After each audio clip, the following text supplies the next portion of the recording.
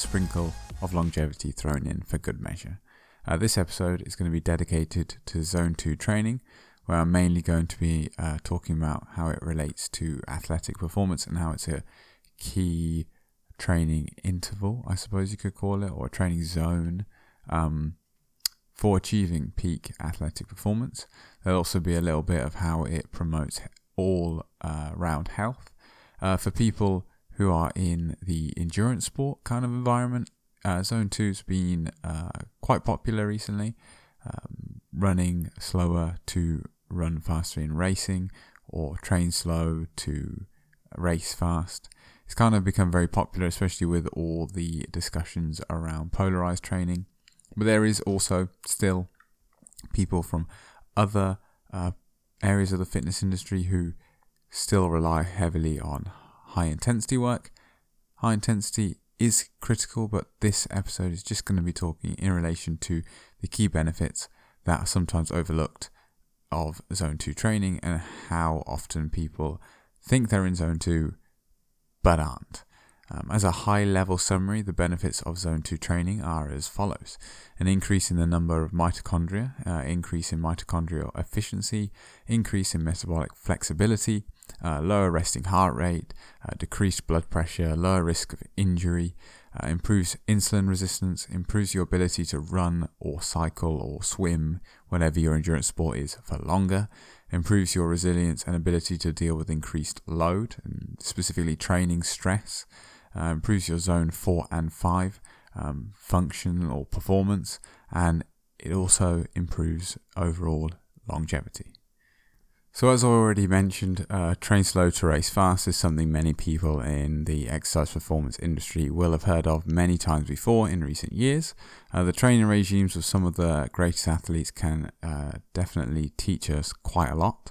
The 80-20 rule is one that for the most part stems from assessing the way that elite endurance athletes specifically train.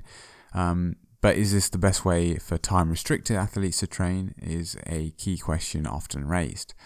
Zone 2 training or low heart rate training is also one of the best tools we have to achieve metabolic health and longevity. Low Zone 2 heart rate cycling, swimming, rowing and running, all those kind of aerobic and endurance sports are also key to improving performance and minimizing the risk of developing stress-related injuries and overtraining. This is specifically not saying that those activities are, but more within a training block, utilizing a greater amount of low intensity allows for a greater training volume with a lower chance of injury. If you were to try to do 10 hours a week of of high intensity, like threshold work, then you are going to get injured. Isn't even the best word, it's just overtrained really. So that's kind of one of the initial key benefits there of Zone 2. So things are clear throughout this episode, and so that we are not sort of swapping between metrics such as power and pace, I'm going to stick to the 5-zone heart rate model for this episode, and it's available in all forms of sports. Because if I were to talk about power or FTP, then you would be very restricted to cycling. If I were to talk about pace, then you'd obviously be talking about running. If we were talking about 100-meter splits or whatever, then we're talking about swimming. So heart rate is obviously the zones may drift a slight amount, like you may have a higher heart rate running for a given Zone 2 session, but for the most part, Zone 2 heart rate is going to carry across all your endurance sports.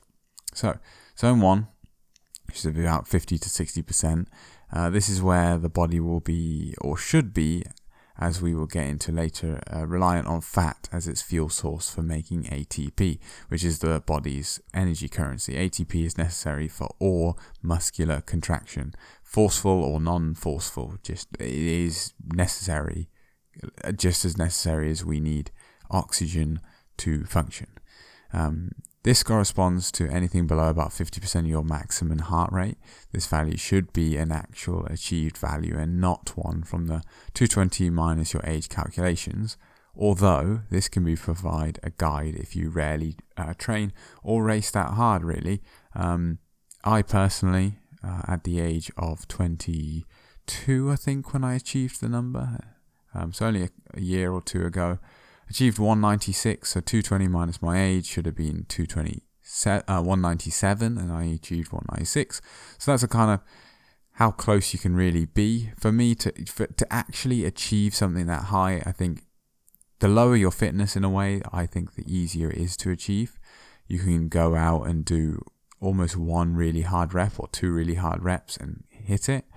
Whereas as you get a higher level of training, there needs to be some kind of preload on there. So often, say for myself, I would have to do maybe 3 or 4 sub-maximal efforts, and then the final maximal effort where I've already got a reasonable amount preload in the system, I feel, to achieve that final number. So the 220 minus your age is not ideal, but it's going to give you a good rough guide.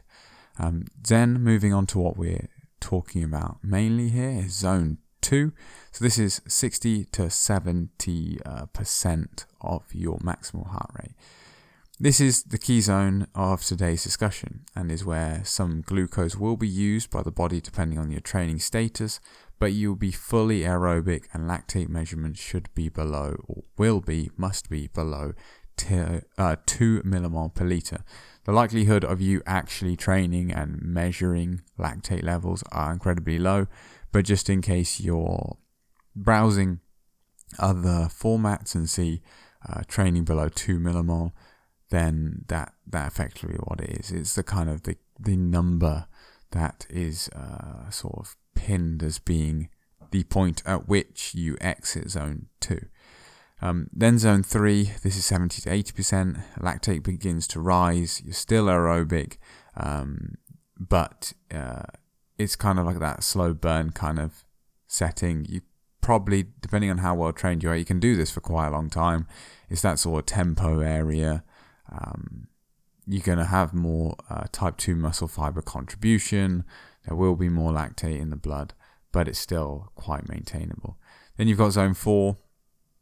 80 to 90%, even more type 2 fibers, lots of glucose utilization, and more lactate production. Then you've got zone 5, which is 90 to 100%. This is still aerobic, but predominantly type 2 fiber contributions, incredibly glycolytic. We're talking about 4-minute power or 4-minute running or whatever, 4-minute max out intervals that maybe you can do 5 repetitions of, kind of thing. That sort of level. It's quite easy. 90 to 100% is kind of an easy zone for people to like consider and bed in.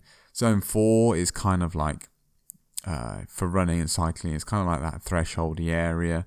It's that sort of, depending on how well trained you are, it's a value you're going to be able to hold for an hour, and it's going to be somewhere in that 80 to 90% range.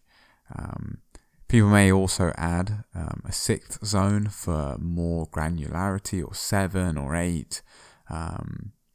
But for the sake of this, we'll just stick to a kind of a concept that there's a 5-zone model. I'm probably only going to talk about zone 2 and zone 4, really. I mean, might sprinkle 3 and 5 in there, but now you've got an idea of what. It's easy enough to just type in 5-zone model. I think even Strava on the heart rate model uses a 5-zone model, so easy enough to find that. Okay, so we have already very briefly covered this, but what is zone 2 training? Zone 2 can be looked at as a training zone where you will be stressing your mitochondria and your oxidative capacity the most.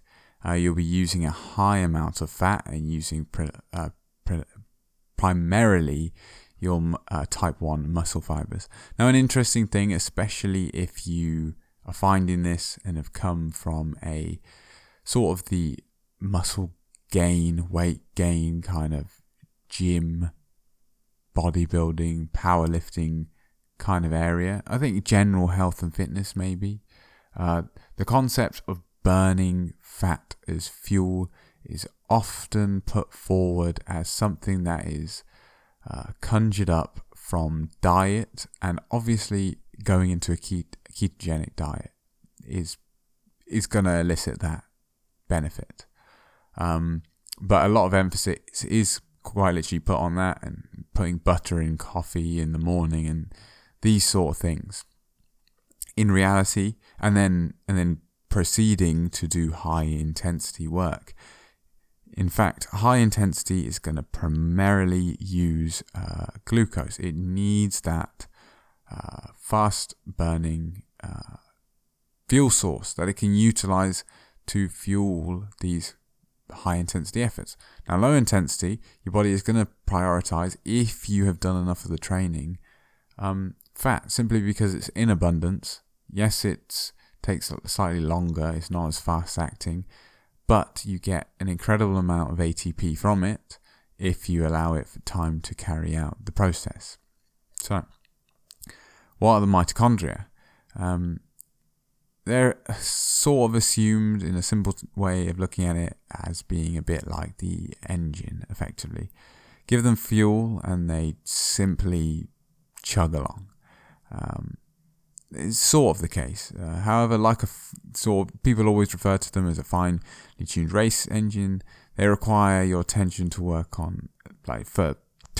at peak operating conditions. So the healthier your mitochondria are, the healthier you as an individual will be, and the better you'll perform in zone 2.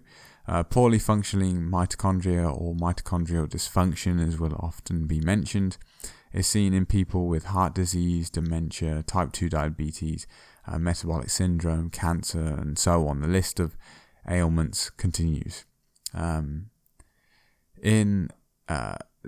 mitochondria in your immune system will dictate how well your immune system will often perform. Mitochondrial dysfunction is also a root cause element of insulin resistance, since nearly 50% of people have insulin resistance. Especially in America, is a real big topic. So when it comes to mitochondria, the issue we care about are the number of mitochondria we have, the metabolic flexibility of your mitochondria. In many diseases, the mitochondria can only process glucose and not fat. This flexibility leads to significant downstream effects on the body. And then mitochondrial efficiency, which is how well do your mitochondria process the various substrates, glucose, fat, and lactate. So this is simply kind of why zone 2, then, as we'll go on to later, feeds into the high intensity work. It's hard to understand how training in what is arguably quite an easy realm is going to improve your high intensity work, because you think, oh, well, it's not the same, but it's simply, people always say this, but it is quite literally laying down a foundation, because you need the mitochondria to be able to utilize other substrates, for example, lactate and glucose. You also want to preserve that glucose as best you can, so by utilizing fat, that does that. And the higher up the faster you can run, swim, ride, and still utilize fat, the better athlete you're going to be, because you then have a reserve of fast-burning glucose there for the times when the energy demands are extremely high. And in reality, for things like marathon running, where it is really just kind of like a time trial, even then you don't really want it to be glycolytic. Maybe for your kick, and maybe a little bit of glycogen contribution, but you can't just rely on glucose for 2 hours no matter how much food you're eating. So it has to be predominantly fat based by that very definition. Yes, in cycling it's a bit different, where you noodle around a lot and then you have to put these huge bursts. So you really do need that difference in energy systems, but that's still going to come from your metabolic flexibility and the ability to switch between fuel sources and use them as and when necessary. And then for the general public, the metabolic flexibility is just going to help you in your day-to-day, rather than being sat there after like 6 hours from eating and starting to get really hungry, or fluctuations in blood sugar because you are so dependent on glucose. Your mitochondria are able to just carry on functioning and provide what the body needs. You may still feel a bit hungry, but your level of function is not going to be diminished. Okay, so now those bits are out of the way, I can really start getting into zone 2, which kind of already have a little bit, but hopefully you're still with it. Zone 2 training is also referred to as base or aerobic training for different references. All elite athletes spend months in base training. At least 75 to 80% of their active training is also in zone 1 or 2. This is what is often referred to as polarized training and is becoming quite popular at the moment, really. It's usually 80-20 split is kind of seen in a lot of places at the moment. So during zone 2 training, you will increase your number of mitochondria, your mitochondrial efficiency, and increase your metabolic flexibility. Metabolic flexibility refers to the ability for your mitochondria to utilize fat and glucose as an energy source, aka switching between different substrates. At low heart rates, your main source of fuel should be fat, not glucose. Poorly functioning mitochondria, which are likely to be found in as much as 75% of people, will result in metabolic inflexibility, or the inability to utilize fat versus glucose. And this metabolic inflexibility is effectively insulin resistance to some extent. It is the body's lack of ability to go from glucose utilization back to fat utilization. People who are poorly trained, sedentary, or those with insulin resistance, as I've just said, type 2 diabetes and metabolic syndrome, which is hypertension, abdominal fat, insulin resistance, high A1C, are very poor at utilizing fat and often go straight to glucose as fuel source very quickly when tasks are as mundane as walking. People can go out for a lunchtime walk and just because they are so sedentary, just rely on glucose. And that's when you can get people who start to move around a little bit and just need a sugar hit. They just can't perform very low intensity tasks. This is almost the very definition of metabolic inflexibility. This produces excess lactate, and due to the poor mitochondrial function, their clearance of the lactate is incredibly poor. And as the lactate builds rapidly, it leads to this discomfort.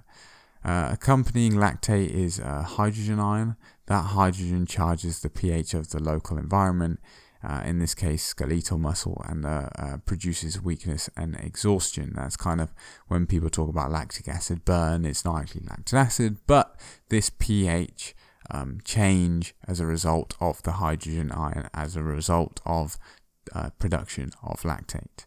In addition, there is a fair amount of literature showing that the chronically elevated levels of lactate have a very significant consequence on our health. This is a point where most people who have carried out any form of endurance sport will have their ears perking up. Zone 2 heart rate training enables you to use fat as an energy source for much longer and more efficiently in comparison to a poorly zone 2 trained individual. Thus, you preserve your glycogen stores for much longer. Glycogen gets broken down into glucose, which serves as your fuel source for higher intensity efforts. One end product of using glucose is lactate. It's effectively a prerequisite for utilizing glucose. Now, lactate isn't the devil to exercise as people often think or claim. In trained individuals, specifically well-trained individuals, they can shuttle the lactate back into the cell and use it as an additional fuel source. That requires an active transporter, which is the MCT1. The more zone 2 exercise you perform, the more of the transport protein you will make, and that improves your ability to clear the lactate. The mitochondria are what is taking the lactate in and use it as a fuel. So simply, when you're exercising and this lactate is being produced, if you're highly trained, that lactate won't show up in the blood. It will instead just be utilized again by the muscle as additional fuel, and that is why then an individual can have a higher output and still be sub 2 millimole, because the 2 millimole, the measurement in the blood, is effectively when you have reached the capacity for the muscle's ability to utilize the lactate in the muscle, and it's now being shuttled into the blood to be used just by anything in the body. It could be somewhere in your arms, it could be your heart, it could be another organ. That's why you then can start having burning sensation in other muscle groups, because they are now being asked to process lactate that is excess in the blood. And that's just as simple as that. Zone 2 heart rate training optimizes your muscles' mitochondrial function. When functioning well, our mitochondria use fat, glucose, and lactate, all three as fuels. In Zone 2, you're using fat oxidation as your primary source of fuel for energy production. And in our muscles, we have type 1 slow twitch muscle fibers and type 2 fast twitch muscle fibers, as they are often differentiated. Type 1 fibers have plentiful mitochondria and prefer fat as their source of energy. Type 2 fibers are glycolytic, meaning that they burn glucose. Burning glucose produces lactate, which again can be used as fuel if you are well trained. Well, the better trained you are, the more lactate you're going to be able to reprocess. In others, lactate and accompanying hydrogen ion buildup. The hydrogen, that is the reason for, as I've said before, the burn. A good little bit of information here is type 1 and type 2 fibers. They are often referred to as slow and fast twitch. They are not actually twitching any faster or slower. It is actually the forceful nature of them. So a type 1 fiber is less forceful and less glycolytic than a type 2 fiber, which is more glycolytic and twitches with more force. The way we then determine how much force we apply in total, because a fiber can't actually change how much force it twitches with, is just our brain turning on the right number of fibers to elicit a given response. Now, another little bit the way to make this kind of make sense to people is when you find someone doing an interval, specifically on the bike, because you've got a mechanical system involved.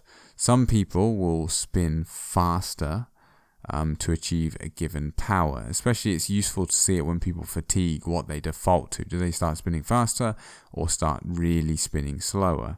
Obviously, at some point, they're going to stall, and it's going to happen to everyone, but some people will persist at a slower cadence. That, from the twitching speed, would sound like, the person who's turning slower is slow twitch, the person turning faster is fast twitch. But now that you know that it's the forceful nature of the fibers, well, by rotating faster, the total work done, the power output, your force now that you need to implement from your leg into the crank is lower, which then would signify that you are likely someone utilizing more slow twitch fibers, because although you're moving faster, it means you don't need to twitch with as much force to get the same power output. And then someone who's rotating slower, probably more type 2 biased, because they are utilizing the more forceful fibers in their musculature to elicit the power at the wheel or crank or wherever you want to take the measurement from. Now, as I mentioned, that hydrogen ion, it does change the microenvironment around the muscle cell and makes it far less powerful. And you can lose more than 50% of your muscle power as hydrogen builds up. This is the hallmark of fatigue. Now, fatigue is more complicated because there's central or brain-related fatigue and muscle fatigue. If anyone will have experienced this before, if you've ever done a session and you want to carry on, but you just simply, as much as you push, you just can't do it. And that is usually that I think they call it lactic acidosis, where effectively you have poisoned that area. It's not the right word, but you've just made it so unconducive for forceful contractions that you can't output the power anymore. In zone 2 training, we want to be firing all our type 1 fibers. I say all. We want to be primarily, if not completely, reliant on our type 1 fibers and not to use much of our type 2 fibers. We don't want lactate buildup. This is always some glucose being burned, so lactate will rise a bit in zone 2, but it should rise to a point and stay there. You should get a nice plateau. This equates to you feeling like you can maintain your effort for an extremely long time. Once you recruit your type 2 muscle fibers, you'll start to fatigue much more rapidly. The rate at which you fatigue is variable. The rate will depend on how well trained you are and how well your mitochondria clear the lactate. The reason why you can maintain low heart rate efforts for a long time is that we have an almost infinite source of energy available to us in the terms of fat stores. The same is not true about glycogen stores. The easy way to look at it is if you exercise obviously intensity is going to be different, but you're going to see this in simply by how long the scale is. If you exercise at moderately high intensity, you're going to have about an hour, 60 to 90 minutes of glycogen stores. I think the liver can store something like 40 to 60 grams, and then I think a moderately well muscular male can store something between 6 and 1,000 grams of glycogen in the muscle. So maximum a kilogram. Now, say you're 100 kilos, or I'm just going to use 100 for the ease of the maths. Actually, we can do 80. Say you're 80 kilos. If you're 25% body fat, well, quite easily that is 20 kilograms, 20 times the amount of glycogen that you can store will be fat. So you can see there from that, obviously cyclists, runners, endurance athletes in general don't like being too heavy, but look, you're probably still 15%, and at that point you're still talking 12 kilograms, still 12x what you can store, and likelihood is if you are a smaller individual with less muscle mass, that 1 kilo of glycogen is probably actually going to be 800 grams, 700 grams. So we're getting back into those 15, 20x kind of figures. So that's why fat is so crucial to be a primary fuel source, and why zone 2 training is so critical. So hopefully by this point it's kind of clear why zone 2 training is so important and how it actually makes you a faster athlete. I think some of the bit that's kind of lost in all of this, often when it is put forward, is that people take it to mean I should only run slowly sometimes. I think the key is to emphasize that polarized nature, but the fact that that is for elite athletes. Now, say an elite runner is running 15 to 20 hours a week and you're running 5, then an 80-20 is probably not the best bet for you. Maybe look at it as more of okay, how many days a week are they running hard? Okay, well, say they're doing 2 hard sessions a week and they're running 6 times a week. Well, say you're still running 5 times a week, but just amounting only to 5 hours. Then you can still do, on a week you're feeling better, 2 hard sessions, and a week you're not feeling so great, just do 1 hard session and look at it in that sense. The high intensity stuff is still critical for achieving both longevity and for achieving good race performances. But it is key that zone 2 is not overlooked.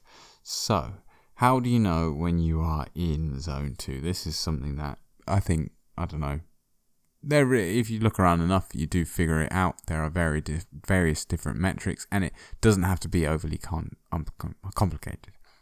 So, until recent years, athletes needed to go to performance laboratories for indirect calorimetry, or stick themselves to measure lactate acids, or sort of prick themselves to measure lactic acid to try and determine, or lactate, to determine where they transitioned from aerobic, which is predominantly the fat oxidation region, to zone 3 and above.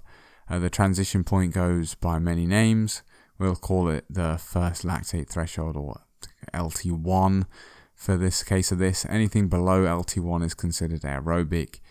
You're mainly using fat oxidation for energy production in that zone. So for performance athletes and high-level endurance athletes, it's well worth your effort to go to a performance lab for a professional determination of your LT1 and LT2. These will precisely determine when you transition in and out of zone 2.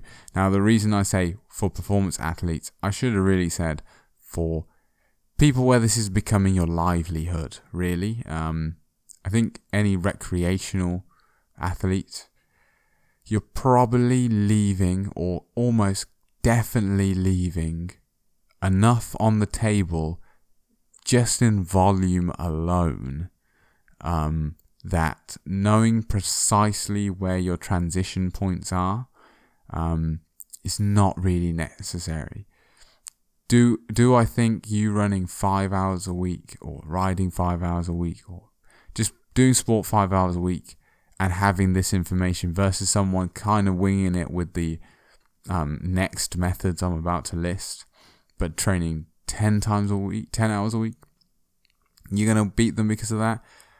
Probably not, unless their internal compass of what is zone 2 is completely skewed, at which point, there's other things to work on. But I think that's simply it. I don't think there is a need to go and get yourself tested unless you are looking for final percentages. So, as I mentioned, there are various methods that you can use to calculate your zone 2 heart rate, or whether you're in zone 2. So, using heart rate first. When you are in zone 2, your heart rate is somewhere between 65 and 70% of your maximum heart rate, as I've already mentioned. Using your heart rate is probably your best way to identify what zone you're in. And it specifically works quite well with zone 2 because it's a steady state and you're probably going to be in it for hours. Whereas using heart rate for the kind of higher intensity stuff, the higher the intensity goes, the more of a lag there is in your heart's response to it. And there's a little more cardiac drift, I find, through the session. Whereas zone 2, you can just kind of get away with warming up easier than you think you need to run for that session. And then as your heart sort of comes up and starts to plateau, you can then sort of tune your way into and edge your way into the exact frame you want to be within for zone 2. So for an accurate assessment, you need to know your maximum heart rate and your resting heart rate. It's kind of hard to... Resting heart rate, obviously really easy. Just take your heart rate as soon as you get out of bed. Maybe give yourself a minute or sat upright, calm down from your alarm waking up or whatever, and just measure it. And then, as I've mentioned earlier, getting your maximum heart rate can be pretty difficult. You can use 220 minus your age, but it depends again how accurate you want to be. You can always just use that and just go off own initiative. If you know you're someone, if you compare yourself to people of your own age who of similar fitness, who just constantly is always at a high heart rate, then maybe you can use the 220 minus your age. If you're someone who you know you just always seem to have a lower one, then just take some beats off. If you take 5 beats off and your zone 2 goes from 155 to 148. It's much better than if you're overestimating your peak zone 2 heart rate, because you're still going to be in zone 2 likelihood if you're under your exact peak. But if you go over, you're just definitely not. There are also various kind of things like training peaks that talk about things like heart rate reserve, which is supposedly 70% of your heart rate reserve is a great estimate according to training peaks of upper bounds of your zone 2. If you choose to use approximately 70% of your heart rate reserve, the formula is 0.7, so 70% times heart rate max versus heart rate at rest plus heart rate at rest. Just look it up on the Training Peaks website. There are various other things. You've got Strava that will have its own kind of method of doing it and just set specific zones. But on to breathing. This, I think, really is one of the best ways of keeping yourself incredibly honest with zone 2. I use it all the time. I use it for fatigue. I use it for knowing if I'm in zone 2. I just think it is a great method. And especially if you are running, cycling, swimming, and you don't have a wearable where you can just constantly look at it and go, I'm at like 120 beats per minute, this is okay. If like you're running, you're going to have to get your phone out all the time, that's tedious. If you're cycling, you don't have a bike computer and you have to take your phone out all the time, again, tedious. Swimming, I don't know, if you have to finish a length and then look at your phone, which is at the side of the pool that is now covered in water, that's tedious. So breathing, let's get into it. If you can speak easily and in full sentences without having to pause at all, you're probably in zone 1 or 2. If you can breathe through your nose for an entire run, you are likely in zones 1 or 2 again. If you can speak or arguably sing, I wouldn't go that far, but if you can speak but need to pause occasionally to breathe, you're probably in zone 2. That is probably when you know you really are in zone 2. When it's kind of like, say you're running with a friend and it's like, so how's it going? And you kind of push through a little bit sometimes. So you get a break and then go, okay, I'm all right. And if you were on the phone with someone, right, and you were riding, they would know without the wind noise, so you're on an indoor trainer, they would know you're doing something. It's not like me talking to you now where it's completely fluid and there's no unnatural kind of pauses. I may use filler words because I have the breath to use the filler words. That's when you know you really are in zone 2. And the reason I say this is great for keeping yourself honest, and it also helps with fatigue, is that I find if I'm running too hard, sometimes I will still be able to kind of speak with you. Like as you get fitter and you get a better CO2 sensitivity, you may become more comfortable with that carbon dioxide in the lungs and in the blood and allow you to talk. But then as the glucose that you're using up, that is key for the brain's function, starts getting used up, I find that my desire to talk becomes lesser and lesser. And so I'm not saying you have to talk to yourself the whole run, but I mean, occasionally if you're in your own head and you're just muttering something to yourself in your head, occasionally just come out with it out loud. Start the run, 10 minutes in, have a little conversation with yourself. If that flows well, carry on. And then just have little check-ins with yourself. It can be as simple as going, am I in zone 2? Would I be able to have a conversation with someone right now? Would I be pausing to, naturally that allows for people to talk to each other. Now, if you cannot speak for more than a few seconds before you need to pause, and you're probably in zone 3, and then if you just can't talk at all, you're zone 5 and whatever, zone 4 and 5. By all means, if you can hear yourself breathe, it depends what you're like, really, but I think some people say if you can hear yourself breathing, like panting, I suppose, you're not in zone 2.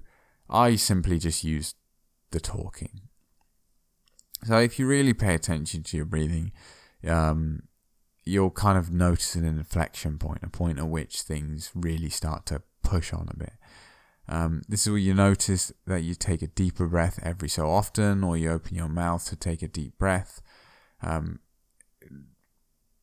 Some people, just because of the way your airways are and your nose, I rarely run around with my mouth closed, and it just feels a bit uncomfortable. It's not even that I can't just sit there breathing through my nose. It's more the fact that it just feels nicer to have my mouth open when I'm running. Elite athletes will be tested extensively to determine precisely when they are in zone 2. You and I really do not have an easy access to those kind of labs unless you just want to spend money. And when elite athletes are in the lab, they will measure their lactate to see when it starts to transition upwards after an initial plateau. Many scientists may also study their respiratory quotient, or RQ as it's called. This is the calculation that is based on the expired CO2 to determine what fuel they are burning.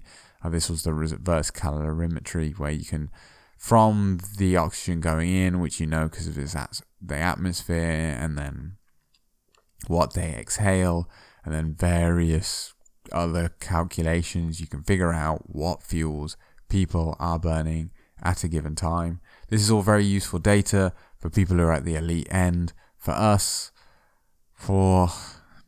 becomes less so. I'd like to avoid having to shovel a bunch of money into just getting better at a sport. Yeah, when you're at the pointy end, sure. Yeah, if you've got the money and you want to do it purely out of interest, but I would never do it as an amateur because you want to better your performance. Spend that 4 hours that you spend traveling to the place training. Another really useful is, it's one I use the breathing while I'm in the session, and then I use post session just to look at it and see if I'm on point or I need to dial it back a bit, is the Maffatone method, or Maffatone method. This was invented by, I believe his surname's Maffatone, forget the first name, but there's you type it in, I think he's been on The Drive, various other YouTube channels have spoken about him, and yeah, well known.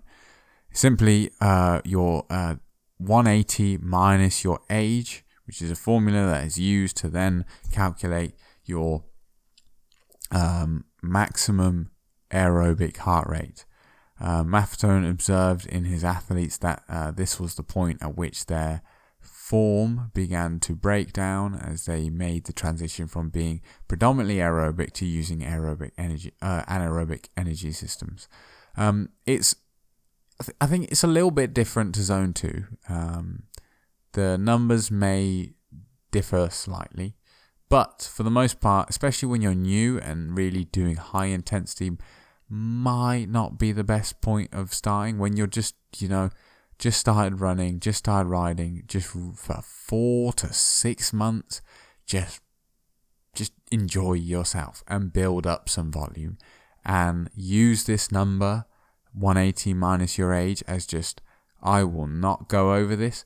Obviously, if you go with someone and there's a hill and you want to just go balls to the wall up it, yeah, do that. But I wouldn't worry about any form of structure. I'd just noodle around, sub this number or at this number, and enjoy yourself.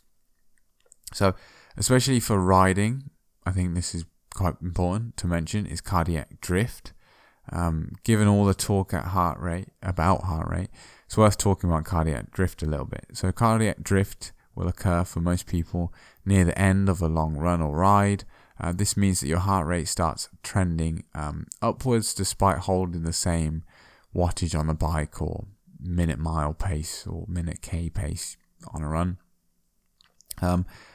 Dehydration can drive cardiac drift, but more likely in non-elite athletes, cardiac drift is due to metabolic stress. You are leaving zone 2 and using more type 2 muscle fibers due to just simply the fatigue induced on the type 1 fibers. Those type 2 fibers burn glucose and produce more lactate. The lactate causes your muscles to be less effective, and consequently you need to work harder to maintain the same effort, aka the heart needs to work harder to maintain the same effort. What do you do if you see your heart rate drifting?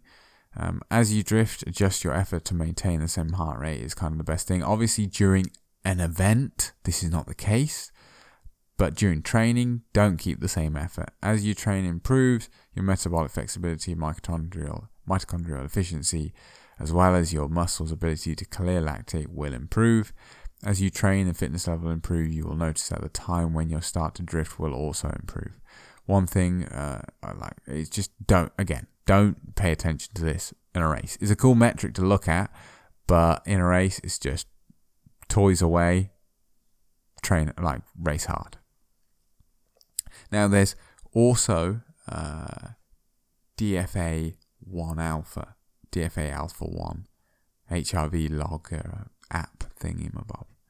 Now, I'm going to just read from a bit of text because I had no idea about this, heard it in comments and needed to look into it, and this is what it is. So the science behind using DFA-Alpha 1 is quite complex, apparently, and way over my head, really.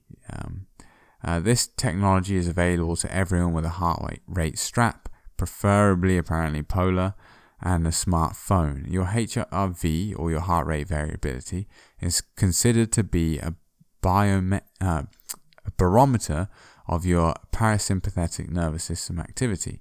So your fight or flight. I forget. You got sympathetic and parasympathetic, which are fight or flight and rest and digest. Your HRV, or heart rate variability, changes during exercise. By detecting these changes, you can calculate the DFA-Alpha 1. A DFA-Alpha 1 value of 0.75 or above correlates with zone 1 or zone 2 heart rate. 0.75 might be your first lactic acid threshold, or LT1, and recent literature shows that there's a good correlation between Alpha 1 of 0.75 and your upper zone 2. However, recent literature shows that there are many outliers. Some people were 20 beats per minute higher than their actual zone 2 heart rate. That could be a difference between zone 2 and zone 4 or even 5, depending on an individual. If you want to use DFA apps, you need to correlate it with your heart rate, breathing, and preferably lactate testing to be sure that your DFA-Alpha 1 level of 0.75 is accurate predictor of your upper zone 2 levels. And from that, I simply take away that it sounds like you have an app that needs to be verified against other stuff, so why not just use the other stuff? I suppose this is dynamic and it can confirm, and I suppose it would allow you to compensate for other stresses where I suppose zone 2 heart rate may no longer be zone 2, but I think the heart is a good enough metric. I know people complain about it not being consistent, but to some extent, isn't that lack of consistency inherent in your status to train? Like, you don't always come to a training session fit as a fiddle and like raring to go, and your heart rate reflects that. So in a way, if your heart is going a lot harder or isn't going as hard for a given output that you feel is zone 2 or more, then it's kind of a good indication that something's not right. So how long should you spend in zone 2? The optimal will be 4 days per week of about 60 to 90 minutes. This may vary a little between sports, but I would say cycling on the higher end and running on the lower end, really. 5 days would be even better. 3 is probably, it depends on your training status, but again, it's 4 probably being your best bang for your buck, and then if you're really keen, push it to 5. So to finish, a message to all the Zwifters, trainer roaders, and all the other overtrainers.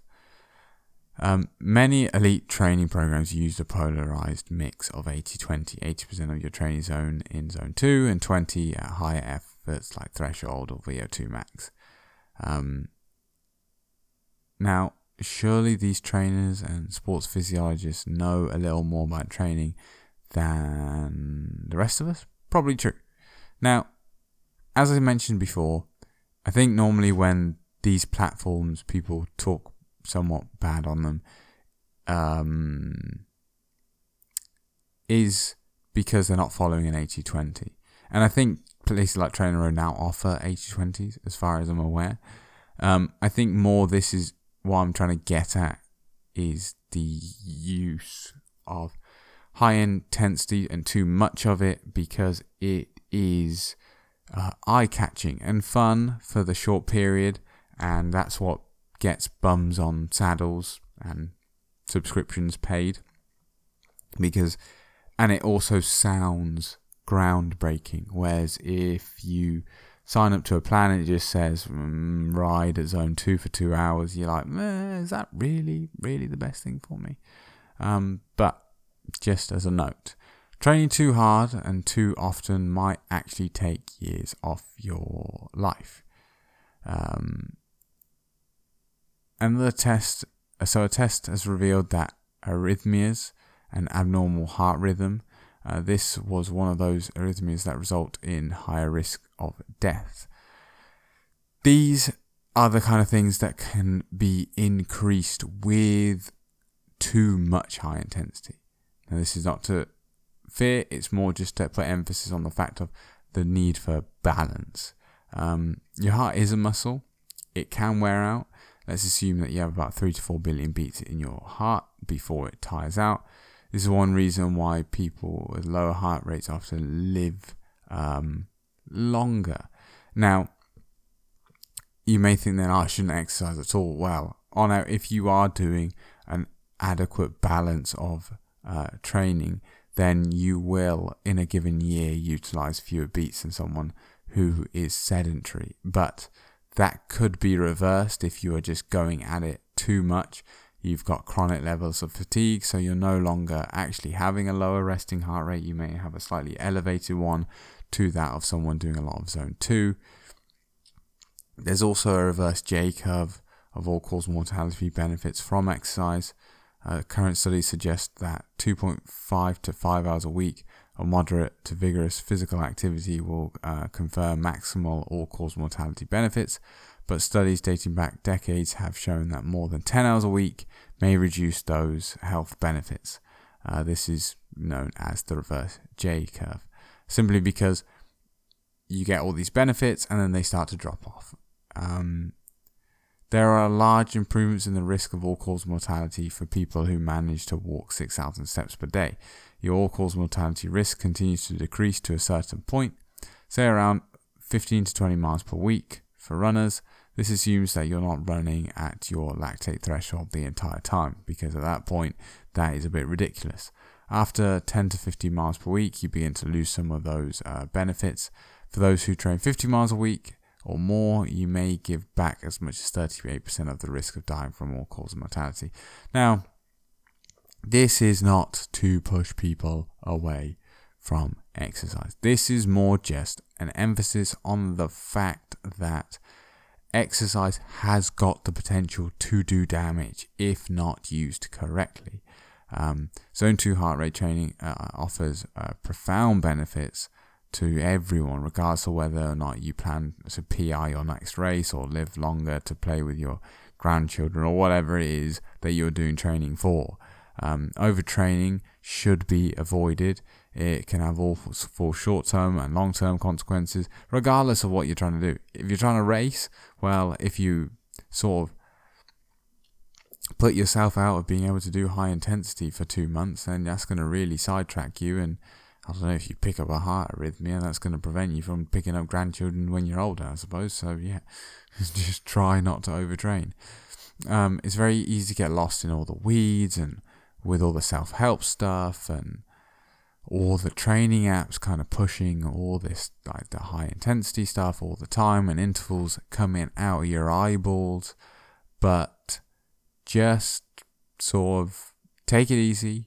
Assign a day or 2 a week where you're going to do high intensity, and the other days just enjoy yourself. I know high intensity might be fun, and it is fun, but just enjoy yourself on those other days. Thank you for listening to today's episode. If you want more content like this, there are plenty of previous episodes to check out. But before you do, why not follow the podcast and leave a rating wherever you get the podcast from, or even better, share it with a friend.